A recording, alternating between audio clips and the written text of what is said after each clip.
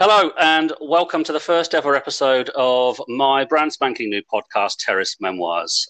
I am Dave Harris, and this podcast is inspired by my own personal journey of following my football club, Reading, garnered from the random yet quite frankly awesome conversation with supporters of other clubs who I've never met before or since on journeys to and from both home and away matches. I'll seek to explore the roller coaster of emotions and experiences felt following guest-specific clubs and attempt to discuss the deeper meaning of personal friendship and family bonding found within football. More importantly, though, I aim to give fans of all clubs a platform to tell their story. So without further ado, let me introduce Terrace Memoirs' first ever guest.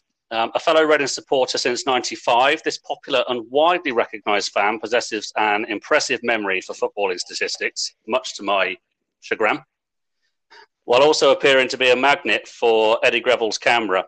In addition, he must be able to boast to be the only supporter on earth to have ever brought a brace of pheasants into a football stadium. So it's a big welcome to Jamie Butler. How are you, mate?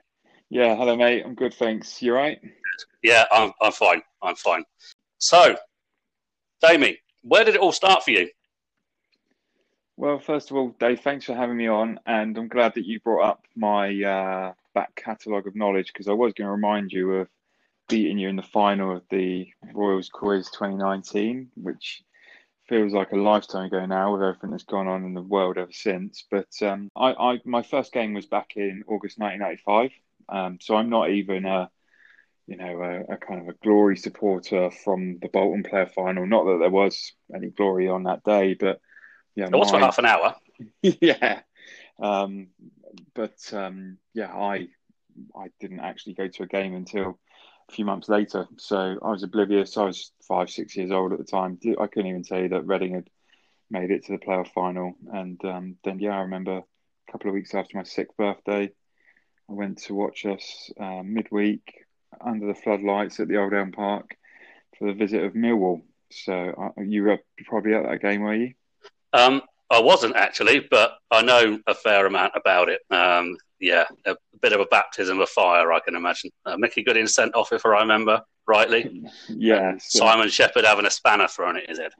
Yeah, and I was 6 years old, carried in by my uncle under his armpit on the old South Bank Terrace. I don't really remember, any kind of violence or anything like that.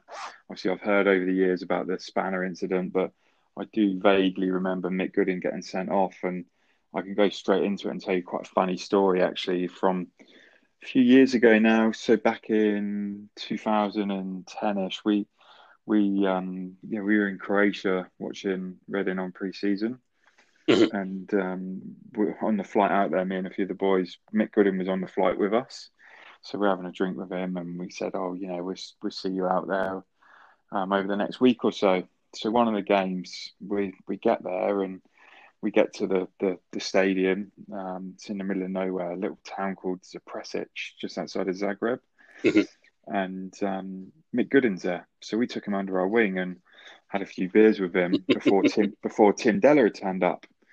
And Mick Gooding was your typical kind of Geordie, it was boiling hot. He took his top off, had it on his head to protect himself from the sun, and we're sort of all sitting around having a few beers and that. And I'm like, my first ever game, you got sent off, blah, blah, blah, chewing his ear off. And then he told me all about what happened. He basically said that in the first half, they'd been overrun with the ball a bit. So at halftime, they'd all agreed to keep it tight going into the second half. He'd already had a booking in the first half. And he said that he peeled short from the midfield. Dylan Kerr was meant to play the ball into his feet. Instead, he knocked the ball into the channel. So he had to go herring off, chasing after the fullback, and went steaming in, took him out. So he was there, a few years back now, having a few beers with me, telling me all about how it's Dylan fucking Kerr's fault for stitching him up. And there's never. You can never. Players, there's always an excuse. There's always blame, isn't there? Never necessarily that individual player's fault. I mean, I've spoken to Geordie, Mickey Gooding, a few times as well, down in the hotel. And he's got a fantastic recollection for his career and the games that he played in. He's a really, really engaging speaker. Yeah. Bizarrely enough, we were 1-0 up at half time. So, given that, we were still looking to, it sounds very strange to keep it tight and mix it up, get it being overrun, but still being 1-0 up. But there we go. So, that was presumably 95, 96. Yes. So start of the season. Yeah, carry on. Sorry. Yep. Yes. So start of the season, start of 95, 96 season. I grew up in West Reading, so I was fortunate enough to have Elm Park there on my doorstep. Even when I drive past right now, some 20 odd years on after we've moved on from there, I still can vividly visualize the stadium, even the news agents that were sort of up and down Wantage Road that are now flats and stuff like that. I still see that as the football ground, whereas I speak to people that have moved to the town or are younger and they're like, you what? That was a football stadium there. Yeah, and it's kind of weird because I can still picture the Royal Rendezvous and all that, but when I went, that was what I was going to say. Was my vivid recollection is along the Tilest Road, looking down towards the Oxford Road, past the Catholic Church, and then it's obviously not there anymore. But the main entrance to what is now the Elm Park residential area was the entrance down to the South Bank. The South Bank turnstiles with the greasy burger van on the inside that you could smell, and the queue to get into the Rendezvous. Yeah, it's all very evocative. And these are the sorts of things that you do remember, as a young kid. I mean, I first went on the South Bank in '94. My first South Bank game was actually Notts County in '94-'95, which is infamous for the pipe the fan having the pipe in his pocket smoking incident. But all those memories are it's. Every fan, every club has them, don't they? But for us too, it's the South Bank. Yeah. It's all about the South Bank. Yeah, definitely. And look, I'm not going to come on here and be like, I went 50 times or I went 20 times a season. I first started going. My uncle took me to football, so it wasn't that I was going with like a elder brother or nothing like that. It was my uncle that took me, and I was fortunate enough to be there for, I would say, a lot of memorable times. So games like the Friday night Notts Forest game where Jamie Lambert picks the ball up and waltzes around the defence and knocks it in for fun. The game where Trevor Morley scored a bicycle kick, the game where we beat Sunderland 4-0 and the fan ran on the pitch and kicked the ball in the back of the net in anger. Games like that, I was there for. I'm very lucky that I was there. I went to Battle Primary School, so I spent every day of my life for that period of my life. I went past the football ground going to and from school. There was times where I can remember they had a competition in the school where you got the chance to go for a little tour around the ground and whatnot. And I can remember having a chat with Darren Caskey in some of his early days at Reading. I remember him being record signing Darren Caskey. Yeah. Sort of laid up on the injury bench and like chatting with him. It's really vague recollection now, but quite a funny tale from that sort of time as well, being a young lad. I remember one day my mum was driving me to school.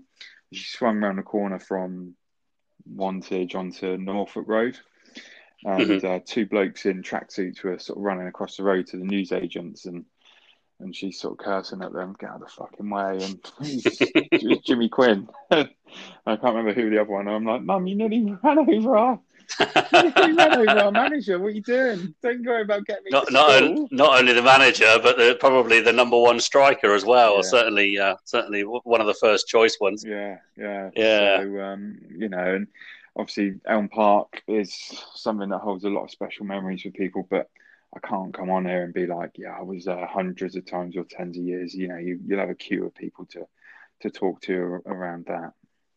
Yeah. No, so there's never going to be.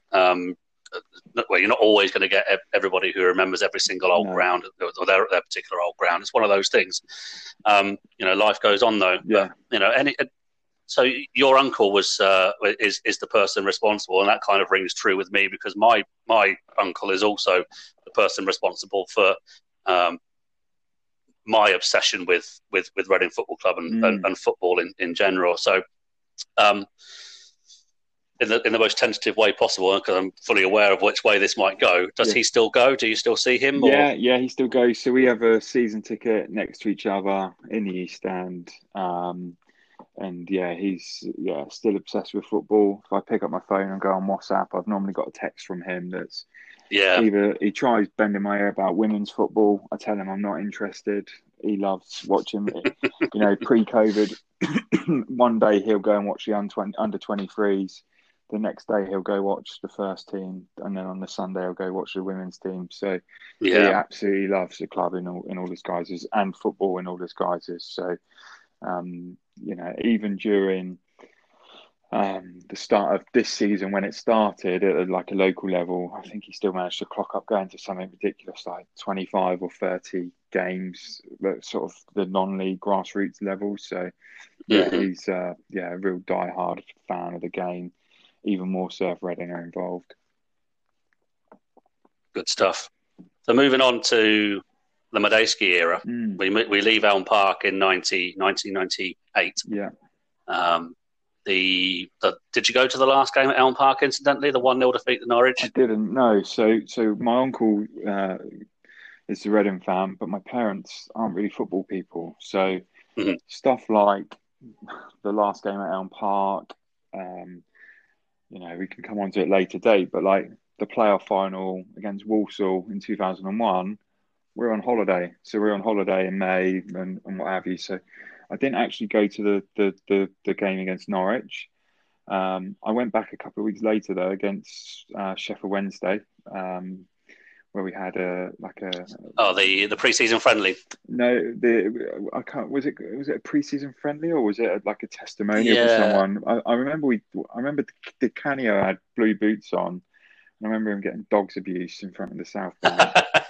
I remember earlier that season, Darren Caskey had rocked up with white boots. I think it was against Crewe or someone like that. And we were 3-0 down inside half an hour. And of course, it was all Darren Caskey's fault because he got bloody white boots on. Back in the day when you had to be an absolute maverick to pull that off. Whereas obviously today, it's every Division 4 Reading Sunday League player wears different. Nobody wears black boots anymore, do they? Let's face it. No. You've got to be a maverick to pull off black boots these days. Yeah, absolutely. So that was the last time that I went to Elm Park, was the Sheffield Wednesday friendly testimonial, whatever it was. And I'm pretty sure it was a pre-season friendly. I think we had 2 testimonials there for Fred Neat and Michael Gilks, if I remember rightly. And there was the pre-season friendly. We won 3-0 anyway. And Graham Murty made his debut, if I remember rightly as well. Yeah, I knew it was 3-0. I couldn't tell you about Murty, but I can tell you that I got lost. I was still really young. Got lost trying to get back to the right part of the South Bank Terrace after going to. You must only be sort of 8 years old by this point. Yeah, 8 years old.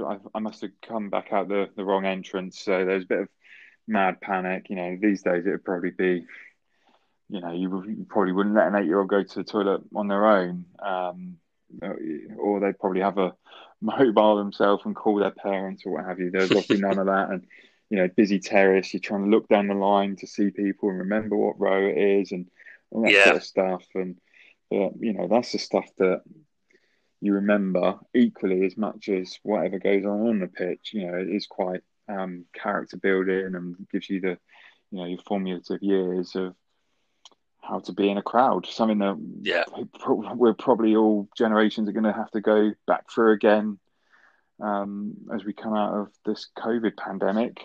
It's probably going to be a learning curve again. Well, yeah, exactly. It's going to be weird just stepping foot in a football stadium again. Yeah, and for me, certainly, it's been over a year now because the 3 games that Reading that we had back in December. I actually had COVID, so I missed all 3 of them. Oh, mate. So I know. Well, I went to a couple of them, and yeah, you didn't miss much. Put it that way. It was yeah. If you think life at the Medeski is a sanitized version of football at the best of times, imagine a sanitized version of the sanitized version of the game that we grew up loving. Oh yeah, with the 3,000, 4,000 crowds, and Yeah, yeah. yeah. So yeah, moving on. It was about 5 minutes ago we were supposed to Yeah, move sorry, on, mate. but yeah. So early days or formative days at the Medeski. Presumably, it was your uncle that took you the first time again. Yeah. So any particular memories? Do you know what? When first walking in there, did you go to the Luton game? I didn't go to the Luton game. Yeah. So obviously late 90s, it wasn't a fashionable thing to be a Reading fan. So I was at school and no one that I was mates with was a Reading fan. Suddenly I've gone from having Elm Park on my doorstep to being on the other side of town and whatnot. So I couldn't tell you the first time that I went to Medeski. I remember going to a couple of games sort of late. I'm clutching here, but I'd say we're talking probably like early 2000. I remember there was one game we went to. My uncle had managed to blag some tickets in the Upper West, and we had Burnley at Posh home. boy. Yeah, I think I don't know what was going on. It was a rare experience, but we had tickets, and it was a 0-0 draw against Burnley. And this is the days when they had Stan Ternent. I think they might have even had just about Glenn Little, but they had the talisman. Was it Billy Painter, Andy Painter, whoever it was? Andy Payton. Yeah, that's it. Andy Payton, yeah. And I remember I remember him playing well, and I remember being up there, and that's about all. I remember it was a 0-0 game. Yeah, I remember the game well. Burnley actually went up that season. Yeah. So they were flying high at that point. But yeah, Stan Ternent was their manager. Yeah. Glenn Little definitely played for them as well. I mean, Glenn Little actually. Glenn Little and Andy Payton. This is trivia knowledge for you. And just any listeners, this will be a recurring theme. Trivia knowledge. Andy Payton and Glenn Little were the combining pair for the first opposition goal at the Medeski. So there you go. Right, 1-1 draw in I think it was the third game. And they were down to 10 men as well, and they battered us in the second half. Yeah. We weren't very good under Tommy Burns. God rest his soul. But yeah.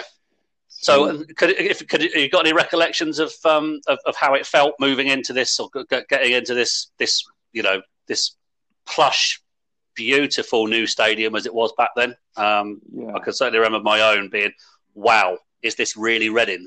You know, it just seemed to be completely off the scale from where we'd been from to where we'd gone. The one thing that I really remember about that Burnley game, if I take that as being my first game at the Medeski, is obviously upstairs in the Upper West as well. Is I remember being freezing. I don't ever really remember being cold at Elm Park because you're crammed in tight. You've got loads of other people around you, and then all of a sudden I remember being freezing cold watching a game, and you've got a view which is up there with the view that you would get from watching the Champions League midweek on ITV. Do you know what I mean? Mm-hmm. So, but also probably, I've gone from being 8 or 9 years old on the South Bank, only really being able to see probably a third of the game over people's shoulders, to actually being able to see the whole view, see the whole pitch. I remember the pitch felt massive, and it felt really far away, which is probably what it's like in the Upper West most of the time anyway. So I could say I've been up there. I do like to go over there for the occasional sort of early round League Cup game, and even though if you sat right at the front, you get a very good perspective because you're that little bit closer to the pitch, so you're sort of more overlooking the touchliners. You get a better perspective from the game from that point of view, and when there's not going to be much in the way of an atmosphere, it's okay to go to. But I went just before Christmas 2019. Me and a few of the boys had a box for the game. I think we beat Derby 3-0, I only really watched the first half, and then I didn't go out from the bar for the second half. I watched it on the telly inside. But it was a Christmas jolly up, and the view up there and the seats were just so comfortable. It was just one of the best things that I've done. Definitely, I owe a mate of mine a big favour for looking after us that day, because you get looked after in there. You absolutely do, and in fact, my little story for this episode is, as I just mentioned about sort of 2 or 3 minutes ago, that I hadn't been to a match for over a year now. Now, my last match was Barnsley at home on the 29th of Feb. Yeah. And I was in hospitality. It was my brother's 40th birthday. And of course, we scored early on. Yaku Mate, my brother and I were out there in the nice plush seats, and get in half time, have the meal and the pudding and whatnot. Yeah, I didn't go out for the second half because I just carried on drinking and did exactly what you did. So of course, what did I miss? I missed George Puskas' goal. And that was actually the last goal that I, in inverted commas, saw at a football match, which I didn't actually see. I did something similar that day. So me and a couple of boys were like, the world's going to end at some point. We might as well get in one last drink at the football before the inevitable hits the fan. So we went out, and I can remember Puskas' goal, but seriously, I was steaming drunk at that game. I think I might have seen the Puskas goal upstairs in the Jazz Caf, because again, it was end of Feb, pretty cold. We got a drink on the go, and I remember we finished the game in the Hilton on the A33. And not long after, Michael Jilks walked in and had a beer with him and put the world to rights. But yeah, that for me as well, I did the same. At the time I didn't realise, but it was the last chance to watch Reading in normal circumstances, and too busy stuffing my face full of one too many Amsterdam. Yeah, well, quite. This is very much. I can imagine that that drinking might be a recurring theme. It certainly will be if ever I get round to telling my story.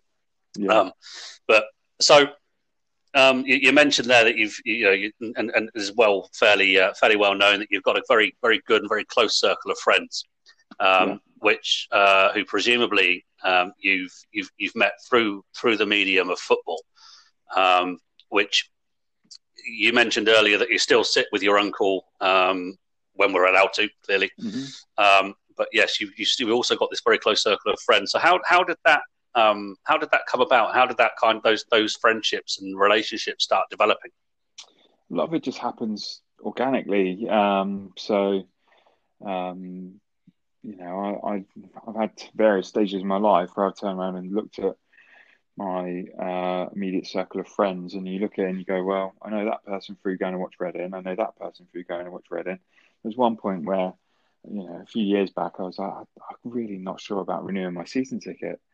And then I sat down and I thought, well, if I don't have my season ticket, then this is how I know all my mates, and this is what I do to see my mates. So I was like, well, it's 400 quid, or whatever it was at the time. So, well, that's well worth spending, even if I'm not enjoying the football or what have you. So, it has been very, very difficult to renew that season ticket at times, though, hasn't it? I mean, for Christ's sake. But it has. I mean, I'm going back a few years ago now, probably a good 10, 11 years now. But I was like, can I be bothered for another season?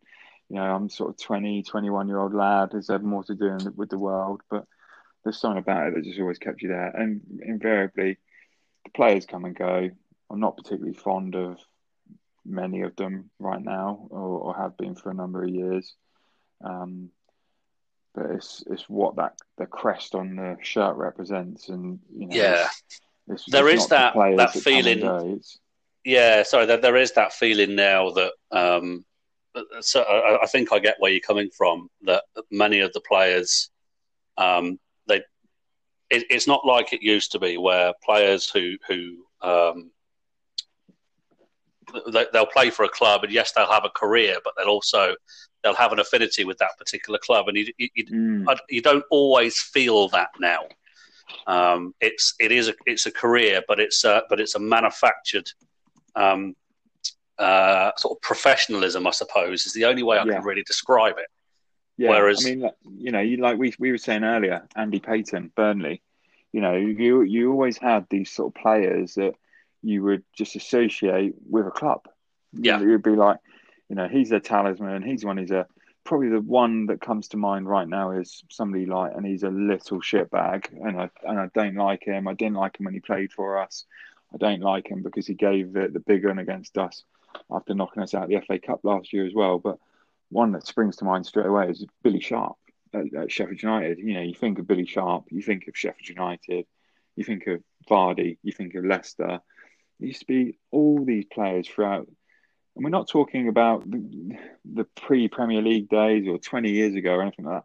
Some of this is in the last 10 years or so. Yeah. We've seen things change again, even more. Absolutely. I can't disagree. Can't disagree there at all. So you look back to, like I say, even 10 years ago, and I think this I might be going slightly off kilter here a bit, but certainly with Reading under Steve Coppell and under Brian McDermott, we lost our way a bit under Rodgers. But Steve Coppell got players predominantly sort of intelligent players who had an affinity, and these players, the majority of them lasted years at Reading Football Club. Some of them really made their names at Reading Football Club, and even going before that, Pardew. Some of those players were with Pardew. Likewise with McDermott. Now, with some of those players that we had under McDermott, Rodgers signed them.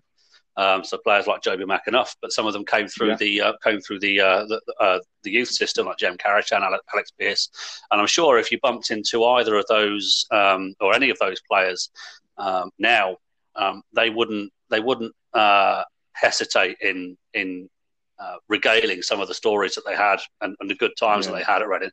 Now, of course, having a successful side helps. I don't think we're going to necessarily see some of the more recent players to play for the club who might have good words to say. So, I mean, in fact, you have players like Joey van den Berg, who in the end didn't badmouth the club, but badmouthed some of the later coaching staff and whatnot. Went on record and like what you sort of Jan Kermigan as well did the same. These were players who don't get me wrong, they're still giving 100% in the shirt, but there isn't that affinity with the club as what most clubs, if not all clubs, had before. Exactly. Yes. Yeah, absolutely. But I think when we had people like Coppell and McDermott, the players are just, obviously it was a different time, but the sort of signings that we made, they had a point to prove generally, and it feels a bit like players now, like Reading's a paycheck and it's an easy touch, and it's been that way for a number of years. But at the same time, like, people don't need to be successful here for them to gain respect of the fans or to be welcomed with open arms. I mean, someone like Paul McShane, he was here for a few years. Most of the time that we were here, we were shit. We were dirge, we had a good season with it. Now, that's not because of him. I'm just saying, like, whilst we were here, whilst he was here, it wasn't a successful time for the club. No, but he's still somebody that, if I saw him in the street, I would have respect for him, have a chat with him. And absolutely. He gave. I mean, he was the sort of player, I think, that you take a look at sort of Hull fans, Sunderland fans, Rochdale fans now, perhaps, would turn around and be in exactly the same boat. He wasn't the most talented player, but at the same time, he played in the Premier League. He always gave 100%. He wears his heart on his sleeve, as Reading fans found out at Stevenage. Rightly or wrongly, he expressed his view, and I think that should be that. To an extent, that should be lauded. But also, he was the sort of player to engage with fans. And you look at what he did when when we survived. I think it was 2-3 years ago. We survived relegation. And you end up in the Scruffy Murphys. Yeah, exactly. And buying rounds for everybody now. That's one of the times where I actually really regret living where I do, 50 miles away, because it was on half an hour's whim, and we could have all had a rather nice night in the Irish bar in Reading. But hey ho, salary. But no, I get exactly where you're coming from, and players like him, and even every club needs them. Every club really does need them, because they're a dying breed, I think. In my view, you're getting more and more players like you're seeing going towards the very top end, like Jesse Lingard and Paul Pogba, all right, that's the extremity, but coming down. You always get that filter effect, I think, from the Premier League. I don't know what you think about that. But it drips down, doesn't it? I mean, for years we've seen the Championship has basically blended into Premier League 2. You look at the quality of players that have come in, some of the signings which have been made, some of the money that's been spent, and then you look at it and you think, well, on the one hand, we're little old Reading. On the other hand, we haven't really helped that situation by. We're 124th, but we're guilty of massively spending and overspending, not just on what we've got financial wise, but also what we've got ability wise. You look at the contracts that were dished out; it's just it's ridiculous. I mean, we could do a whole hour on the summers where we've spent under Gourlay and Heveridon and 4-year deals for Aluko, Bakuna, Mo Barrow, Vandenberg. You can go through them all. Lloyd Behrens, there's another one. I mean, it's Joseph Mendes. Like I say, we could be here for hours going through that. So but if I think about like life at the Medeski, things change. I know we ultimately went up that year, but things did change that January 2012 when I always remember it. It was like a Friday afternoon. I'm in the office. A couple of other Reading fans have called me and said, "Oh, have you seen the club statement that's gone out? What are you on about?" And they said, "Oh, Thames Sport Investments have invested in us." I'm like, "Okay, I'm in the middle of work, but I can tell you right now that watching Reading is never going to be the same again." Exactly. I think the next day, I think I'm right in saying this, we got done 1-0 at home by Hull. We did. Aaron McLean, he was miles offside, and the play stopped, but the ref blew him on, and he scored, and I'm like, well, we're gonna be the one club in the league that's going nowhere, but it's got these investors, and obviously things changed from there. We went on an amazing run. And everyone got caught up. That was probably my favourite time watching Reading, was around that sort of time of, that run under McDermott and the away games that we had. 3 games in 10 days where we went and won at Brighton, Southampton, West Ham. But for me, it was never quite been the same since then. No, I think you're right, and this is where ownership comes in, and this is a nice little sort of segue, I think, from the conversation. Because fans, fans of all clubs, every club. How am I trying to say this? Every fan of every club sees their club as an individual. They have their own ethics. They have their own way of doing things. They have their own history, obviously their own players, their own kit, and everything about the club has to be individual. And for me, say you were right, it was January 2011. It was. January 2012. You're right. Yes, January 2012. Sorry. Yeah. Thank you. But it was. That's why you were runner up, mate. Yeah, mate. It was Robbie Brady who scored the winner, not Aaron McLean. So. Oh, was it? Yes, it was. Yeah. 1-1. Okay.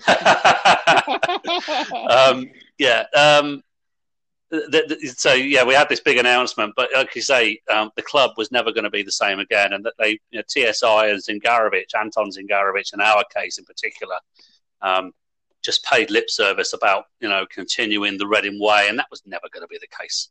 in hindsight, it was never going to be the case, and it never was the case.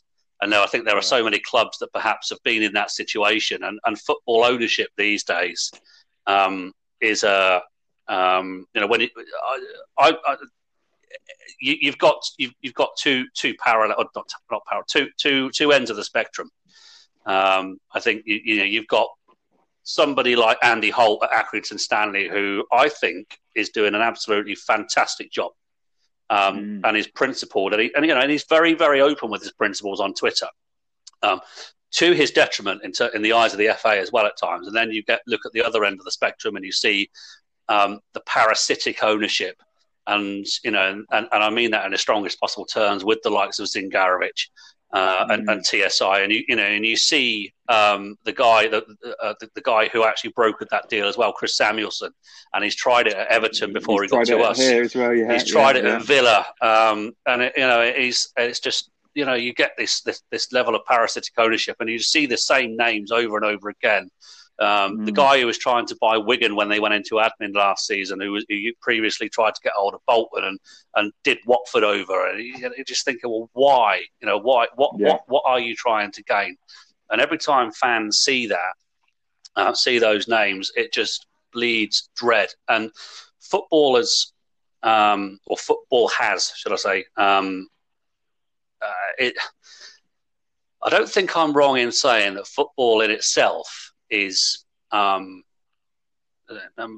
disagree with me all you want, but football itself as a sport has historically been a very socialist type sport, but it's now living in a very capitalist world, and capitalism is winning at the moment, and I don't think that's necessarily personally a good place for football to be.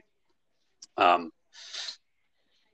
not, but if you look at it globally, then what if I know where you're going at, but if that was the case globally, then America would have won a World Cup by now, wouldn't they? and you'd have a Premier League full of Indian and Chinese players, wouldn't you? So I think one of the great things about football is, and there's all the cliches around, it used to be the working man's game and money's ruined it and what have you, but it's still meritocracy, and that is why I think a lot of these players at the highest level ultimately go wrong, is because they typically come from working class backgrounds. They don't have a pot to piss in growing up. All of a sudden, they're good at football. They're not very good academically, so they play football. Suddenly, they've got a boatload of money, and if you're 19, 20 years old and you're earning in a week what your parents have earned in a year, then you're going to feel invincible. Who's going to stop you? So you look at somebody like a Mason Greenwood or Phil Foden trying to trap those birds in Iceland, or whatever players done whatever misdemeanor over the years. Ultimately, a lot of it does come down from the money that's in their back pocket, and people around them aren't there to advise them. So it's a massive tangent from Reading. It is, yeah. So let's bring this back on track anyway. Let's get back to it. Let's talk about some away days, shall we? Exactly. I'll go through my first away game was my uncle picked a good one to take me to. I was 12 years old, so cast your mind back, 20th of April 2002. What was the game? Tranmere? No. 2002. Tranmere was around then.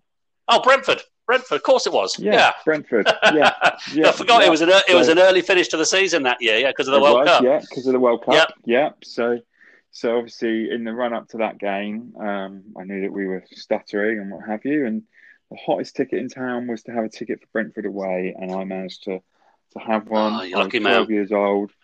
I had never been to an away game. You'll always have that over me, Jamie, because I didn't go to that. I'll add that to the list.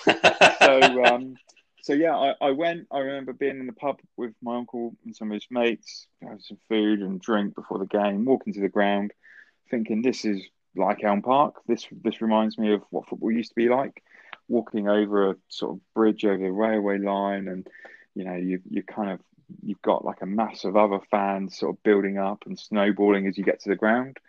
I can remember simple stuff like the road being covered in horse shit from the amount of police memories. There. Yeah. Yeah, and then being on the terrace and I probably obviously result aside, I remember being crushingly disappointed when Owusu put one up and thinking, Martin Rowlands. here we go. Owusu set it up. I think Owusu crossed it. He did, yeah. But what I can remember is obviously Curitan scoring, being delighted, and probably some of my favourite memories of that day. Number one, if there's anyone bothering this to listen to this and they've got this far in, then first of all, thank you very much. But secondly of all, if you're this far in and you were at this game, let's see if you remember this as well. At full time, the Brentford fans came on the pitch, gave it the big one to all the Reading fans in the away end. You've got Bash Savage on the pitch doing the moonwalk. You've got players up in the air. And I just remember in the crowd, there was a Brentford fan on crutches with his kid, teaching his kid to stick his fingers up at the away end and just really smug, even at 12 years old, being really smug, just thinking, we've absolutely ruined their weekend, haven't we? That's going to be absolutely fantastic. As it turned out, I think we pretty much ruined a good decade of their history, didn't we, with that result? Because it all went downhill from there. And then obviously going back to Medeski that night, I remember being there in the crowd. The players, the coach came back. I remember seeing A.D. Williams, John Mackey, Martin Butler, Andy Hughes, all dancing on the top of the coach. I can imagine there were a few beers on that coach as well. Yeah, you'd imagine so. So, and then I tell you what happened that night as well. I was having a drink in the hotel with my uncle and his mates. Medeski came downstairs, pissed as a fart, and said, "Again, party upstairs." Not for the first time, and certainly not for the last. So he said, party upstairs. There's a few Reading fans downstairs at the bar at the hotel. We went upstairs into one of the conference boxes. Mm-hmm. All the players were there. I remember A.D. Whitbread being there in some shocking clobber. I remember being 12 and looking at him and thinking, "The fuck are you wearing?" And me and a load of other kids that were my age, we sort of clambered down into the seats and got on the pitch. And we got a ball. We were having a kick around on the pitch. And it's quite surreal because then I realised I was playing with the kids, the first team players' kids. So I think like Rougier and Phil Whitehead and some other players like came on the pitch. And so I'm there, just had my first away game, just seen us get promoted. And now I'm kicking a ball around on the Medeski pitch. Nice. Just surreal, so surreal. With A.D. Whitbread in his shocking club, and I say if A.D. Whitbread ever actually ends up listening to this, then you've just been absolutely done by what was a 12-year-old. Nice. Yeah. So from there, I was then, begging my uncle to take me to more and more away games. Yeah. Obviously, the 2002-03 season was brilliant. I got to go to places like Derby County, which at the time, they'd just been relegated and they were a Premier League club. Yeah. With their almost brand spanking new stadium, Pride Park.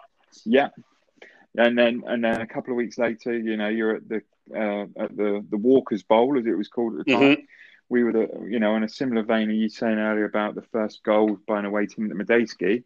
A little known fact that some people probably don't know is Reading actually were the first away team to score at the Walker Stadium. Jamie Curitan penalty. We were 2-0 down after 5 minutes. We were. So I remember being like, I think Brian Dean and Paul Dickov, who, dinosaurs, have been around forever, and you're there thinking, this isn't Reading, is it? We're in this posh new stadium. We've got these Premier League players, and we're 2-0 down. Typical of Mickey Adams style football. I think we were done by 2 long balls as well. Not ideal. Yeah. So and then I got to plenty of away games that season, and then over the years, I mean, I think I'm up to sort of mid-70s in terms of the number of football league grounds that I've been to. I lose track with some, where some go down and some change stadium and what have you. But I've pretty much since then there's very few major Reading moments that I've missed since 2002. What's the best one? Best one, probably. we didn't get the result that day, but in terms of day out and everything, the Arsenal FA Cup semi-final, Mhm. Yeah, I um, remember. that was just amazing. I remember that. I remember when we beat Bradford in the quarterfinal replay, and then I remember being in the Turtle that night and chatting with some, a couple of older Reading fans that I won't name them out of respect for them being called elder Reading fans. And I remember they really summarised it for me. They were like, "Do you know how many of our mates have died that would love to have seen Reading at Wembley in the FA Cup? Yeah, Forget this in the semi, yeah, or to have seen Reading in the FA Cup semi-final." And we sort of, had a toast for friends past and what have you. And then you think, shit, this is the first time in like 88 years that Reading have made it to the FA Cup semi-final, exactly.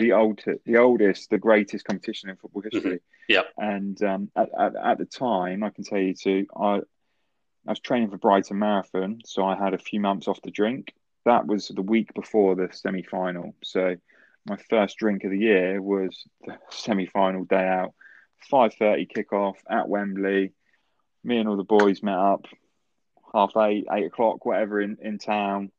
And just in terms of a day out at the football, result aside, it's got to be right up there. I think that if Federici hadn't have let that one through his legs, I'd have fancied our chances to go on and win the game. But obviously, it wasn't meant to be. And also that year, Villa were terrible, and Arsenal just battered them in the final. And I think I would have fancied our chances to do Villa in the final as well. So that's really up there, but it's also really sort of galling in terms of it's quite haunting. it is. We should have won. I completely agree, and in fact, it's not the first time that I've felt that because I think we'd have, you know, we'd have had, if not done them, they'd certainly had a very, very good chance of doing Villa in the final.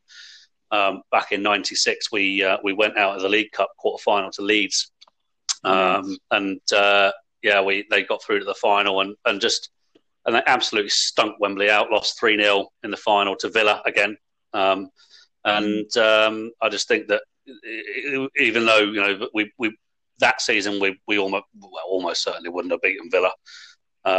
But we'd have put up a much better fight than Leeds did. Yeah. It's very, very frustrating. It was upsetting as well. And I remember walking out of Wembley that day and just saying goodbye to my brother, my sister-in-law, and whatnot, and then just walking back and just on my own.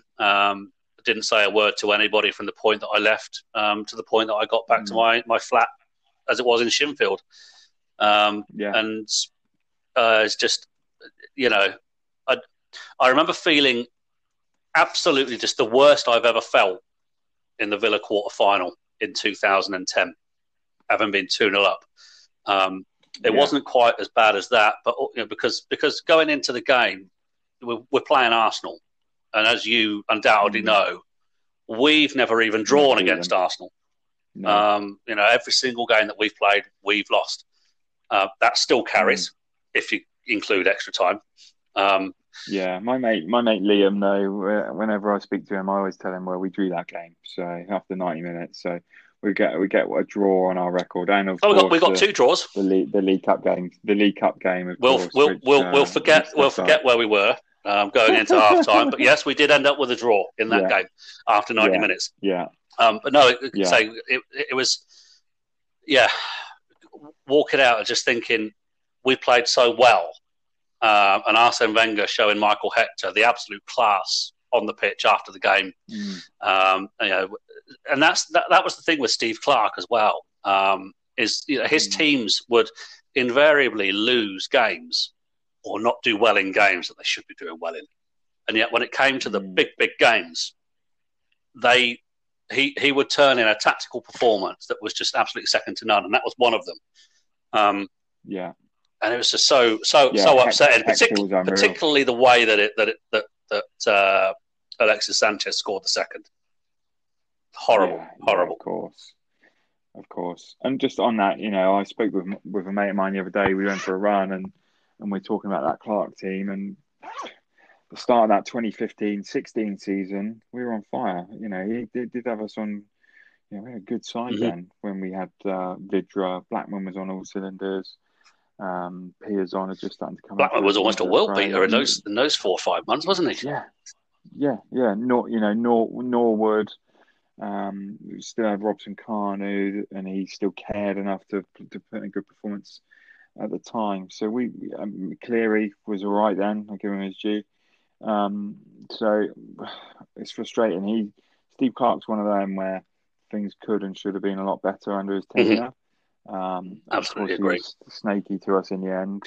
And that's not Um, that's not this is another emotion that football fans sometimes feel, particularly Reading fans. Let's not ignore the facts. A lot of clubs managers will talk to other clubs, but Reading fans had been um, sorely hurt. I think it's probably the best way to describe it, by both Mark McGee and Alan Pardew, which is yeah, why the Steve Clarke debacle ended the yeah, way that it did.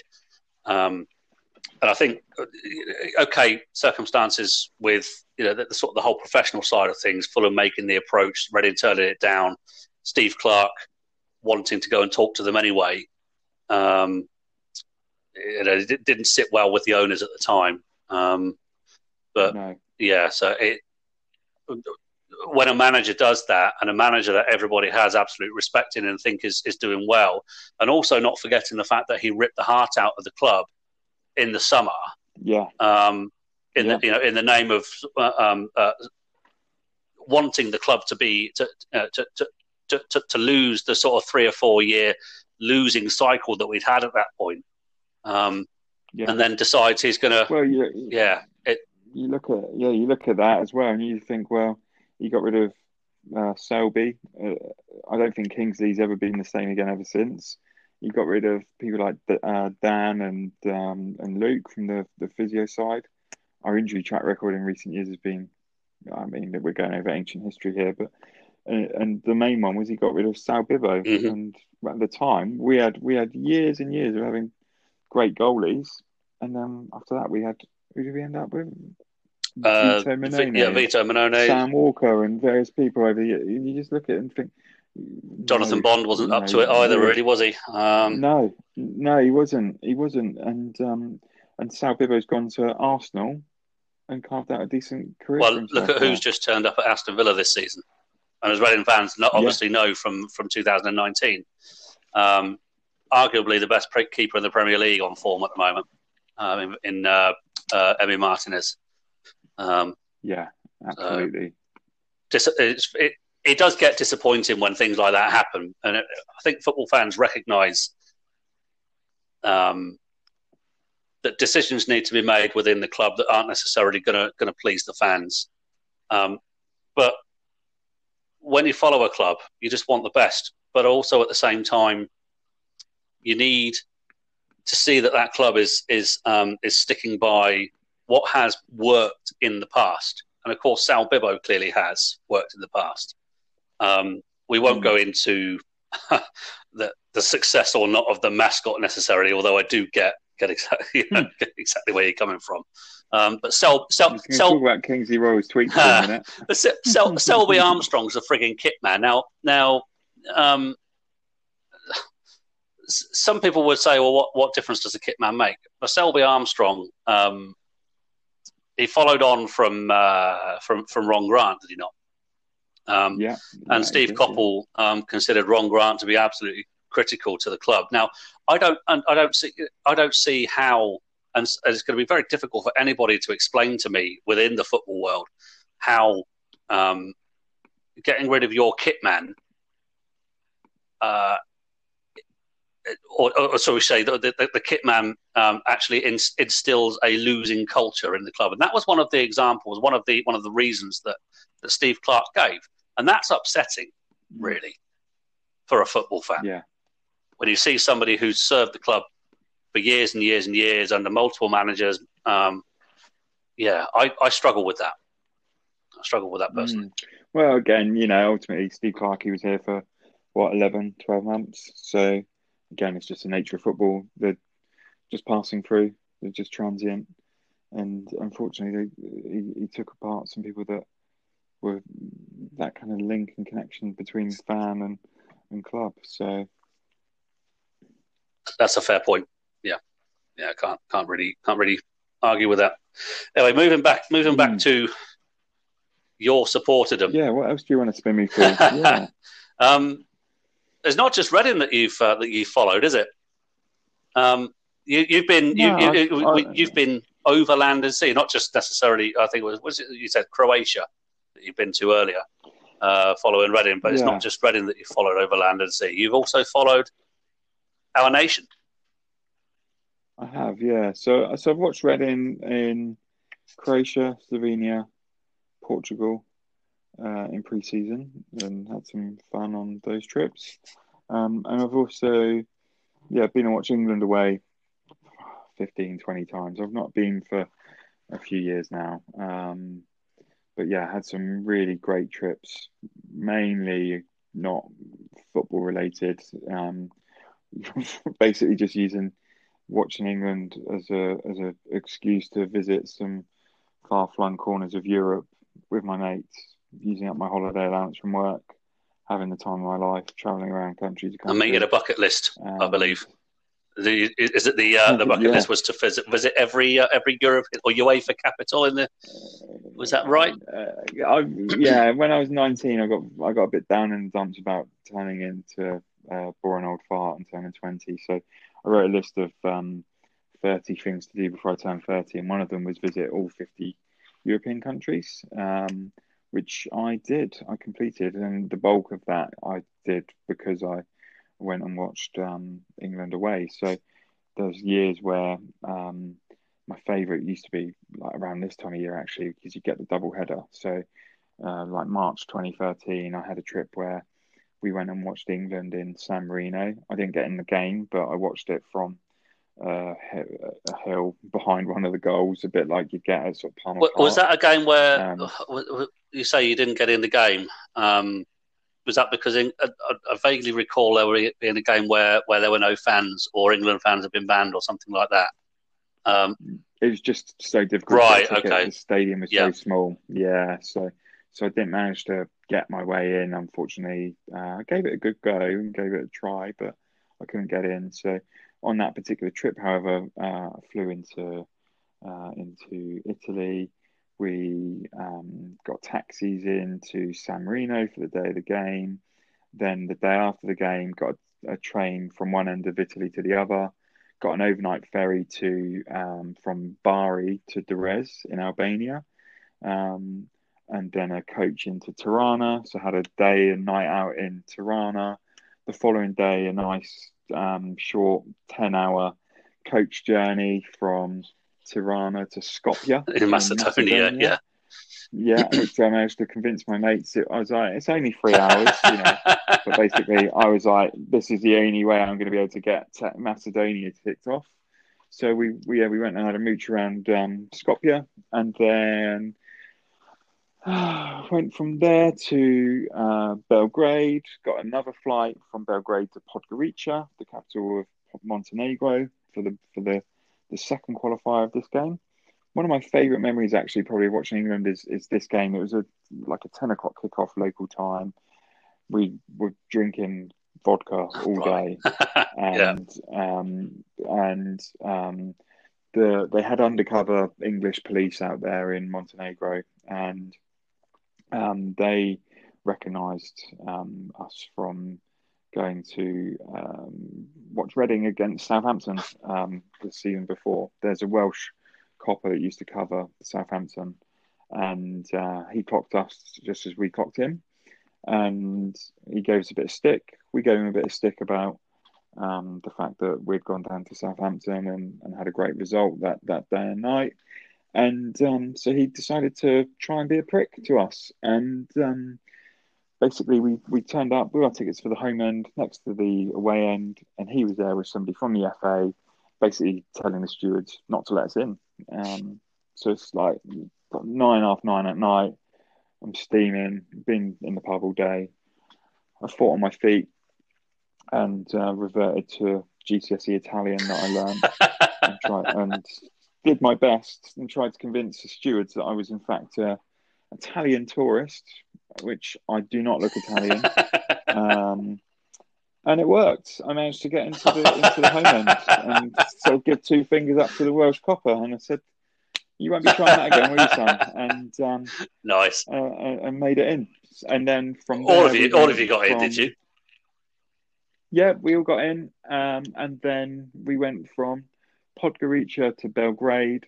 And then I went on solo from Belgrade to Stuttgart for Easter weekend. I managed to blag tickets to watch Borussia Dortmund away at Stuttgart. I then also the darts was on that night, so I managed to hot foot across Stuttgart on my own at this point to watch Van Gerwen, Vincent van der Voort, all the big hitters. Over at Sindelfingen?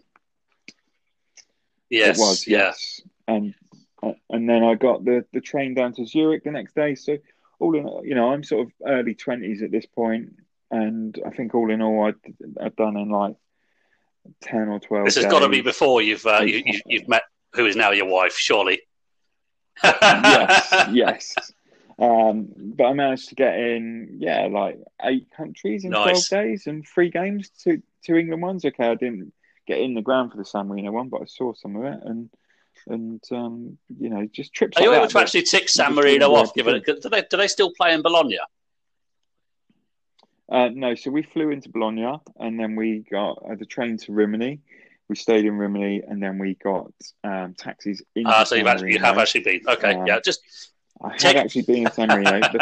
The point I thought you might have made was, how long were you there for? But actually, because it's a principality and because it's so small, in my mind, the fact that I went there, and the same applies to the Vatican and Monaco.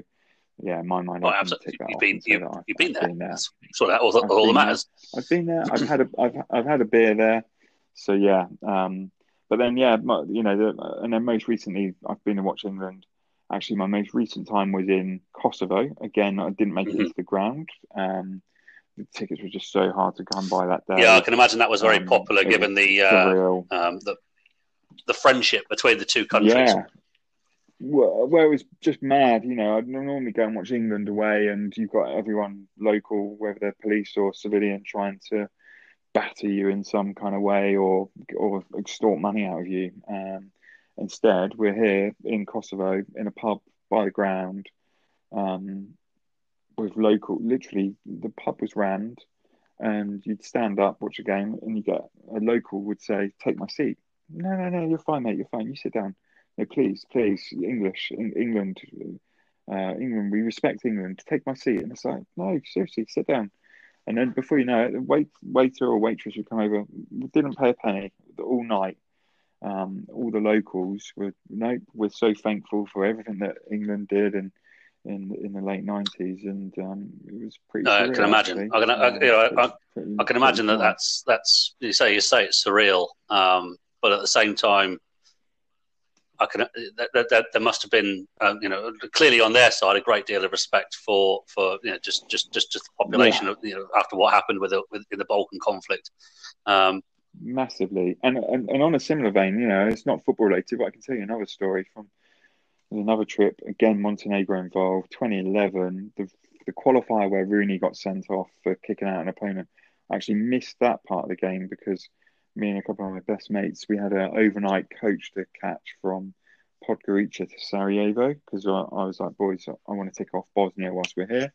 So we went out in Sarajevo, which is brilliant. And a couple of us ended up in a nightclub. A couple of big meatheads came over, and at this point I'm 22 years old. A couple of big meatheads come over. You English? Yeah. And we're like, yep. And that was it. They took us under their wings and on their arms, literally. I can still remember now. A bouncer came over because they had lifting my mate Burnsy up into the air, and the bouncer came over and said this needs to stop, and this guy just grabbed the bouncer by the throat, had him up against the wall, said, "These are from England, we respect England, you leave us alone." And again, another night where we didn't pay a penny. We had every drink bought for us. because of the respect from that part of the world for us being from England. We were just like, okay, we roll with this, free drinks. We're not exactly flash with cash at 20 odd years old. And it was just the most surreal experience. Crack on. Yeah, you just get me the drinks. I'll drink them out of respect for you getting them for me. yeah, absolutely. It's a hard life. It sounds like it. But then, probably one of my favourite things that I've ever done, and the result didn't come off again. It's the story of my life, but I managed to get a ticket for the semi-final in Moscow in 2018. That must have been absolutely. Regardless of the result, it must have been absolutely phenomenal. Well, it was amazing because of the circumstances. I mean, obviously that summer, just being in the UK and experience, I just fondly look back and remember it's a hot summer, and the World Cup was just massive that year, and it felt like a real party atmosphere. And I got caught up in it all. I had no intention really of going out to Russia. I'd been out there in 2007 for a qualifier. That was actually my first England away game. A real eye-opening experience at 18 years old. Like a 2-1 defeat. It is, yeah. And I was like, I'm not really bothered about going back. I got caught up in the emotion of it all. There was a big hoo-ha at the time around having to have a fan ID, but we managed to work out that you could just spam the system. So you could enter random combinations of numbers. I was doing stuff like looking on Instagram at photos of people's tickets that they'd posted to try and work out like the number sequences to basically put into the fan ID system. And I remember the morning after, so we drew the last group game with Belgium, and the morning after, a few of us had said, like, right, let's go for it. I spent all morning at work trying to get on the fan ID system. I managed to get on. Brilliant. I got added my fan ID. And then a few days later, I had found a way of booking flights with, it feels like a lifetime ago that I even booked a flight. Is it Wings, Fly Wings? Some Flywiz. Wizz Air. They basically, Wizz Air, yeah, they basically let you pre-reserve flights and you could pay a deposit up front. So me and a few of the boys had done that. We were ready to go. We did that at full time of the Colombia game, and we had flights booked. And then the morning after the Sweden game, so we're talking the semi-final is on the Wednesday. I got a flight booked out to Budapest on the Tuesday night to then fly first thing Wednesday morning into Moscow. I've got a hooky fan ID and no match ticket to correspond with it. So I spent all Sunday morning with a raging hangover the day after the Sweden game on the fan ID site. Managed to get a match ticket. I think it was like 500 quid. But I had a match ticket, and then it sort of sinks in. You've got a couple of days where you're just on cloud nine, you're just buzzing around like the World Cup semi-final. And my work at the time were really good. I managed to box it off with them and sort of say, look, I'm going out, but if England win in the semi-final, then I'm going to stay in Moscow for a few days. And they were totally fine with it. Not interested in the third, fourth place playoff then. No, I was like, look, my flight home is this time, so I need a couple of days annual leave. But if we win and get to the final on Sunday, then don't expect me back for a week or so, and I'll take my laptop and work from wherever. And they were really great. They were cool with me. Kudos to them for that. That shows flexibility because look, World Cups come around once every 4 years, don't they? And they're not always easy to get to anyway. We're just lucky that it's a relatively. You were just lucky that it was relatively close in terms of it being in Russia. It could have been Brazil, it could have been Japan, it could have been South. You look at the ones that or Qatar coming up. Qatar. So, any plan to get to Qatar? Well, let's see what happens. I wouldn't have done until this COVID stuff came along, but now that we've had COVID and there's been no opportunity to travel, let's sort of put a bit more fire in my belly, actually. So I don't agree with it being in Qatar. When you look at what's going on with the way the stadiums are being Yeah. built and just You're really talking about the human rights stuff. Yeah. kind of how it doesn't sit right with me, particularly when you've got people like Pep Guardiola that want to get involved in politics when it suits them, but also happy to take a backhander from the Qatar 2022 World Cup hosts. But we could go and have a podcast devoted just to that. So, but yeah, I think mate, the way the world's gone with COVID and that, I'd probably travel to go and watch the Women's World Cup. Never mind watch the proper World Cup. So yeah, let's see what happens. Good stuff. Anyway, Jay, it's been absolutely fantastic having you on episode 1. It's been a pleasure talking to you. Some great memories, some great chat. Might not necessarily be as fluent and structured, but as other podcasts. But hey, it's raw. It's episode 1. One thing that I will say at the very start, I gave you the big build up. So we're going to go from Russia and dodgy, corrupt Moscow and wherever over to dodgy, corrupt Bristol. Gave you the big build up at the very start. Yeah. Ashton Gate, Brian McDermott's first game, and a brace of pheasants. You got to tell us what on earth happened with that. Why? Yes, I can tell you what happened. So around that time, I was a young lad going to football, and it was a Saturday before Christmas. Boozy day out on the train in Bristol. Nice. I was drinking in the city centre somewhere, and I remember like popping out the pub for a burger or something, and I think it's St Nicholas Market that's in the middle of Bristol. And I was looking at this stall, and this like butcher mate, he was there, and he gave me some shit. He was like, I don't know. He's like, don't look at the merch on my stall. You're a young lad. You won't be able to afford it or something. I remember thinking, fuck off. What are you on about? I said, I can afford stuff. Like, and he said, like, what? And I said, I'll buy whatever the fuck I want. I said, how much are those? And he goes, I know. I said, how much is that? And I pointed at a pheasant, and he goes, well, that's a pheasant, and you have to buy them as a brace. It's a tenner a brace. It's a tenner. And I was like, all right, there you go then. I'll have a tenner. Bag them up, please, John. And he's looked at me like, and I said, you fucking heard, it's a tenner. I've got a tenner out. And then I was like, oh shit, I've got to carry these around all the time now. So I met up with a few other fans at the pump house. I was in there. I vaguely recall. Yeah, I walked to the ground.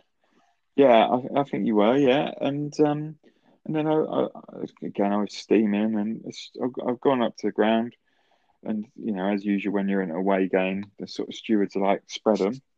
So I've got his carrier bag in one hand. I've just nonchalant. I've not even thought nothing of it. I've got it up in the air, and he's gone, what's in the bag? I said, oh, it's a couple of pheasants. He said, what are you doing with them? I said, it's Christmas. I'm going to my auntie's after the game. She lives in Clifton. She's doing a pheasant pie for me. He goes, oh, you can't take these in the ground. And so I just went, what? Of course I can. He said, so I'm telling you now, you can't bring pheasants into the ground. So I was like, you get your ground regulations out, mate, and you show me where it says on the ground regulations that I cannot bring pheasants into the stadium. And I think a few people have heard this one, and he basically said, look, I'll leave them here at the turnstile, collect them at full time. So obviously we scored late on. Simon Church. He then got sent off. And then I'm like, he got sent off, and I'm euphoric, and I'm like, give me my pheasants. So I went back to the turnstile. I got the pheasants, and what was quite funny is that night it snowed, but basically I wanted to go out in town, and obviously I was like, well, nowhere in town's going to let me in without with these pheasants on me. And again, I was a young lad, so we would do silly. So you didn't take him up to your nan's in Clifton then? Bus stop. No. There's a bus stop opposite Revolution on Station Road. So I just slung the carrier bag up onto the top of there with the pheasants still in, and it snowed that night. And then anyway, a couple of weeks later, one of the boys went past in a bus on the top deck, and he said, "You never guess what? I've gone past Still and his there. pheasants still up there." Yeah, so yeah, but yeah, probably one of the most peculiar. Well, not the most peculiar thing I've taken to football, but it's right up there. It has got to be the most random story that I think I'll ever hear. And I think that's a great place to finish. Jamie, you've been an absolute gent, diamond, pleasure. Thank you very much for being the inaugural guest on Terrace Memoirs. Guys, follow me on Twitter at Terrace Memoirs. Get involved. All feedback is most welcome. I can also be emailed at terracememoirs@gmail.com. Looking at getting a Facebook site set up, I'll sort that out as and when I can, and various other types of media as well. I am doing this as a one-man band, so please bear with me. It is very, very new. Certainly, we'll have 3 or 4 more episodes lined up in the coming 3 weeks, 3 to 4 weeks, shall I say? This is intended to be a weekly podcast. But in the meantime, as I say, I think Jamie has been an absolute diamond. Some of the stories that he's told, particularly that last one, I think is absolutely brilliant. Half of that I hadn't even heard. I just knew that he'd rocked up at a football ground with 2 pheasants, which is just utterly random. So, Jamie, thank you very much. And